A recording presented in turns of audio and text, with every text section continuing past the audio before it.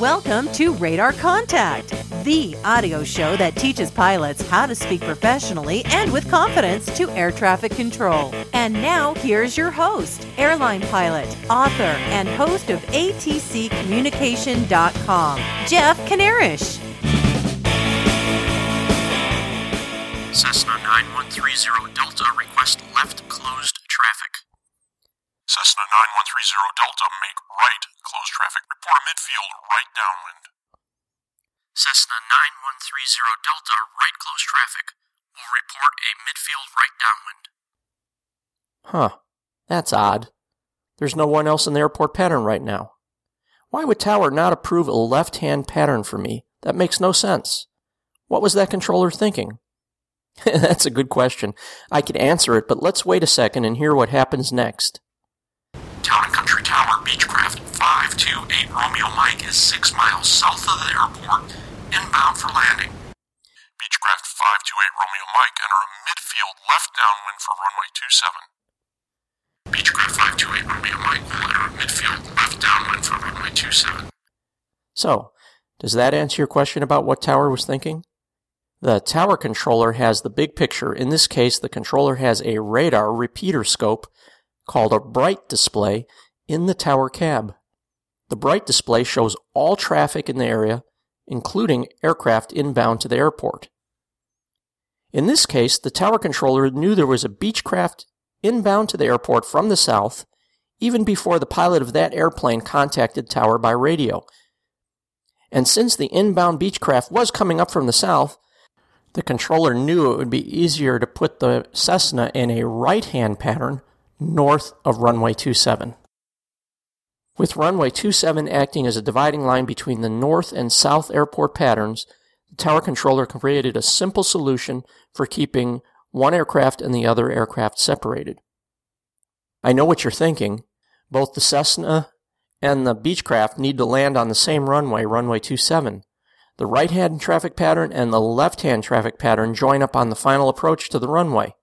You're absolutely correct.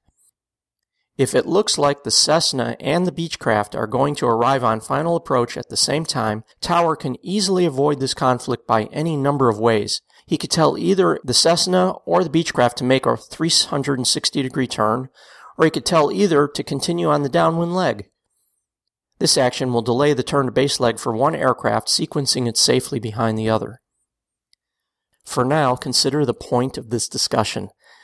Since Tower has the big picture, that is, he knows where all of the aircraft in his area are located and where they are headed, he can deconflict flight paths even before you may be aware of other aircraft in the area. After all, he has a radar display and landlines that help him coordinate aircraft movements with other controllers working airspace that surround the airport. All you have at your disposal to create the big picture are your ears to listen to the radio and your eyes to look for traffic. Unfortunately, you can only hear the radio transmissions of other pilots that have checked in on the frequency you're currently using. All you can see are other aircraft that are framed within the windows of your cockpit and within visual range. Now let's be very clear about this. I am not telling you to sit there and blindly let air traffic controllers do all of the work to keep you separated from other aircraft. The Federal Aviation Regulations clearly state that the pilot in command is still responsible for clearing for traffic in visual conditions. I'm also not telling you to let your guard down and never question anything an air traffic controller says to you or fails to say to you. What I am saying is this: there will be times when ATC tells you to do something for which the reason is not immediately apparent.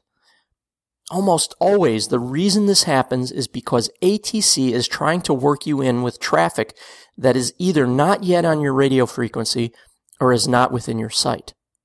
Let's look at some other examples in which a Tower controller might tell you to do something for which there is no immediate and apparent reason. In our first example, you are planning to make multiple touch and goes in an airport pattern, and you're climbing away from runway 27 after takeoff. Just as you are about to begin your turn to left crosswind, Tower says this: Cessna 30 Delta, continue on the takeoff leg. I'll call your turn to crosswind. What's going on here? There is nobody on downwind, and no one has reported inbound to the airport. Wait a second, and you'll get your answer. Citation 720 Echo Sierra. Traffic is a Cessna 172 on the takeoff leg for runway 27. Fly runway heading runway 23. Cleared for takeoff. Aha! There's your answer. Tower has cleared a citation to take off from runway 23. This means the citation will be climbing away from the runway off your left side, and if you had turned left onto the crosswind leg, your flight path would have conflicted with the citation's flight path on your left. Tower plans to hold you on the takeoff leg, allowing the citation to safely pass by on your left, and once the citation passes, you can expect Tower to clear you to turn to left crosswind. Here's another one. You're currently on downwind for runway 27. There is no one else in the traffic pattern. Tower says, Cessna 9130 Delta, continue on the downwind. I'll call your base. Even as you answer, you wonder, why won't Tower let you turn base leg at your own discretion? Just then you hear, Town & Country Tower, Learjet 684 India Charlie, 6-mile final for runway 27. Tower replies, Cessna 684 India Charlie, your number 1, runway 27, clear to land. Traffic is a Cessna 172 on the downwind to follow you. Again, it's usually the traffic you don't see or don't hear that produces instructions from Tower that don't immediately make sense. Does that make sense? I hope so, because towards the end of this show, I'm going to ask you to try on an air traffic controller's hat and make some decisions about how to sequence traffic in an airport pattern.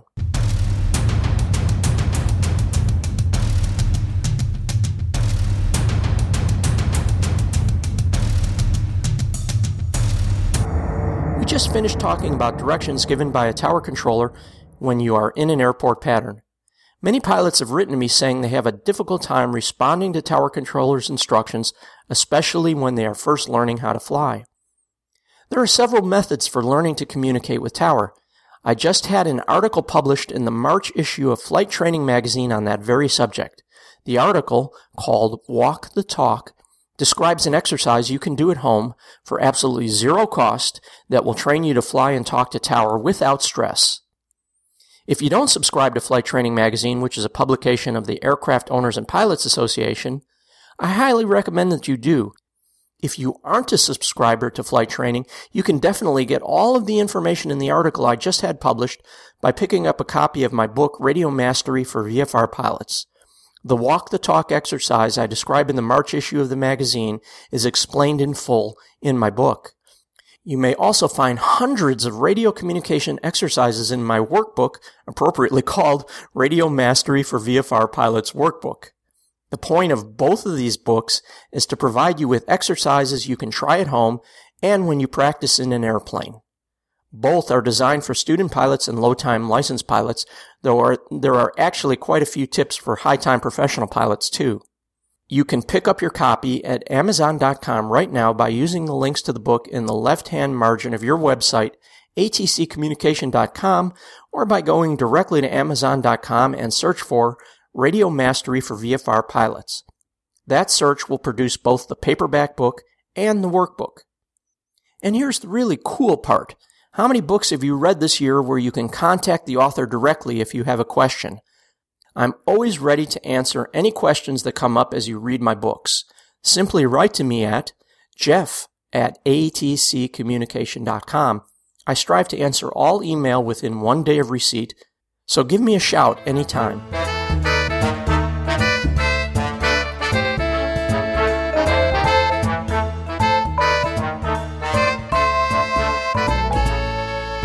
People often ask me, Jeff, what shampoo do you use? Your hair smells so good. They also ask, Jeff, why the inconsistency in putting out podcasts? Some months you put out 2 podcasts, other months you don't put out anything at all. Well, let me answer those questions. First, I use Suave's Rosemary and Mint shampoo, which you can pick up at almost any retailer. Second, the frequency that I put out podcasts is almost entirely controlled by the amount of work I put in on the aircraft radio simulator. I work on building the simulator almost daily, but the intensity of work varies from week to week. When I'm very busy with the simulator, I have less time at the computer to do other work, such as produce a podcast. Given the resources I have at my disposal, a 20-minute edition of Radar Contact takes 8 hours to produce. This includes writing the script, recording the show, completing post-production on the broadcast, and then building a supporting article and the answer to the question of the week at atccommunication.com. Since the aircraft radio simulator is such a huge project, any other project I undertake, such as recording a podcast, competes with progress on the simulator. So what you may see as an inconsistency in podcast publishing, I see as trying to strike a balance between work on the simulator and everything else. And hey, while we're talking about the simulator, here's where things stand as of right now. As you may know by listening to past shows, I'm working on converting the aircraft radio simulator from Flash programming to HTML5 and JavaScript programming. There are many reasons for making this switch, but the most important is the benefit you will get from it. HTML5 is tuned to current web browsers, including mobile web browsers. JavaScript is also universal and less prone to the security issues that detract from Flash. You will also benefit from crystal clear graphics and much smoother animations than you currently see in the Flash version of the simulator that I have posted at atcinsider.com. Of course, the most noticeable difference will be the new aircraft radio simulator will have simulated air traffic controllers with artificial intelligence programming.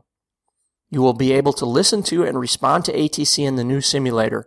The controller will also respond to your flying, and if the controller sees you are not flying where he told you to go, the controller will speak up and give you a correction. I've given up trying to predict a completion date for the new simulator, but I plan to have a limited demonstration of the new technology online within a month, which means sometime in the third week of March 2014. Stay tuned for updates at atccommunication.com and at atcinsider.com. The FAA just announced new air traffic control procedures that apply to the nation's largest and busiest airports. I'll tell you why I'm covering this in a moment, since I know you probably don't have occasion to fly out of Chicago's O'Hare International or, say, Las Vegas's McCarran. Basically, the new procedure described in JO 7110.652 says this: when controlling runways with departure or arrival paths that converge, a tower controller may not approve an airplane to take off until the aircraft landing on the converging runway has landed and slowed to taxi speed. If the landing aircraft goes around, the aircraft on the go-around must fly past the converging runway used for departures or become established on a heading away from the departure runway before the controller is allowed to clear an airplane to take off. By the way, if you have a question about what a converging runway is, all you need to do is look in the show notes for this show, and there's a good illustration of what converging runways look like. The reason for this new rule is simple.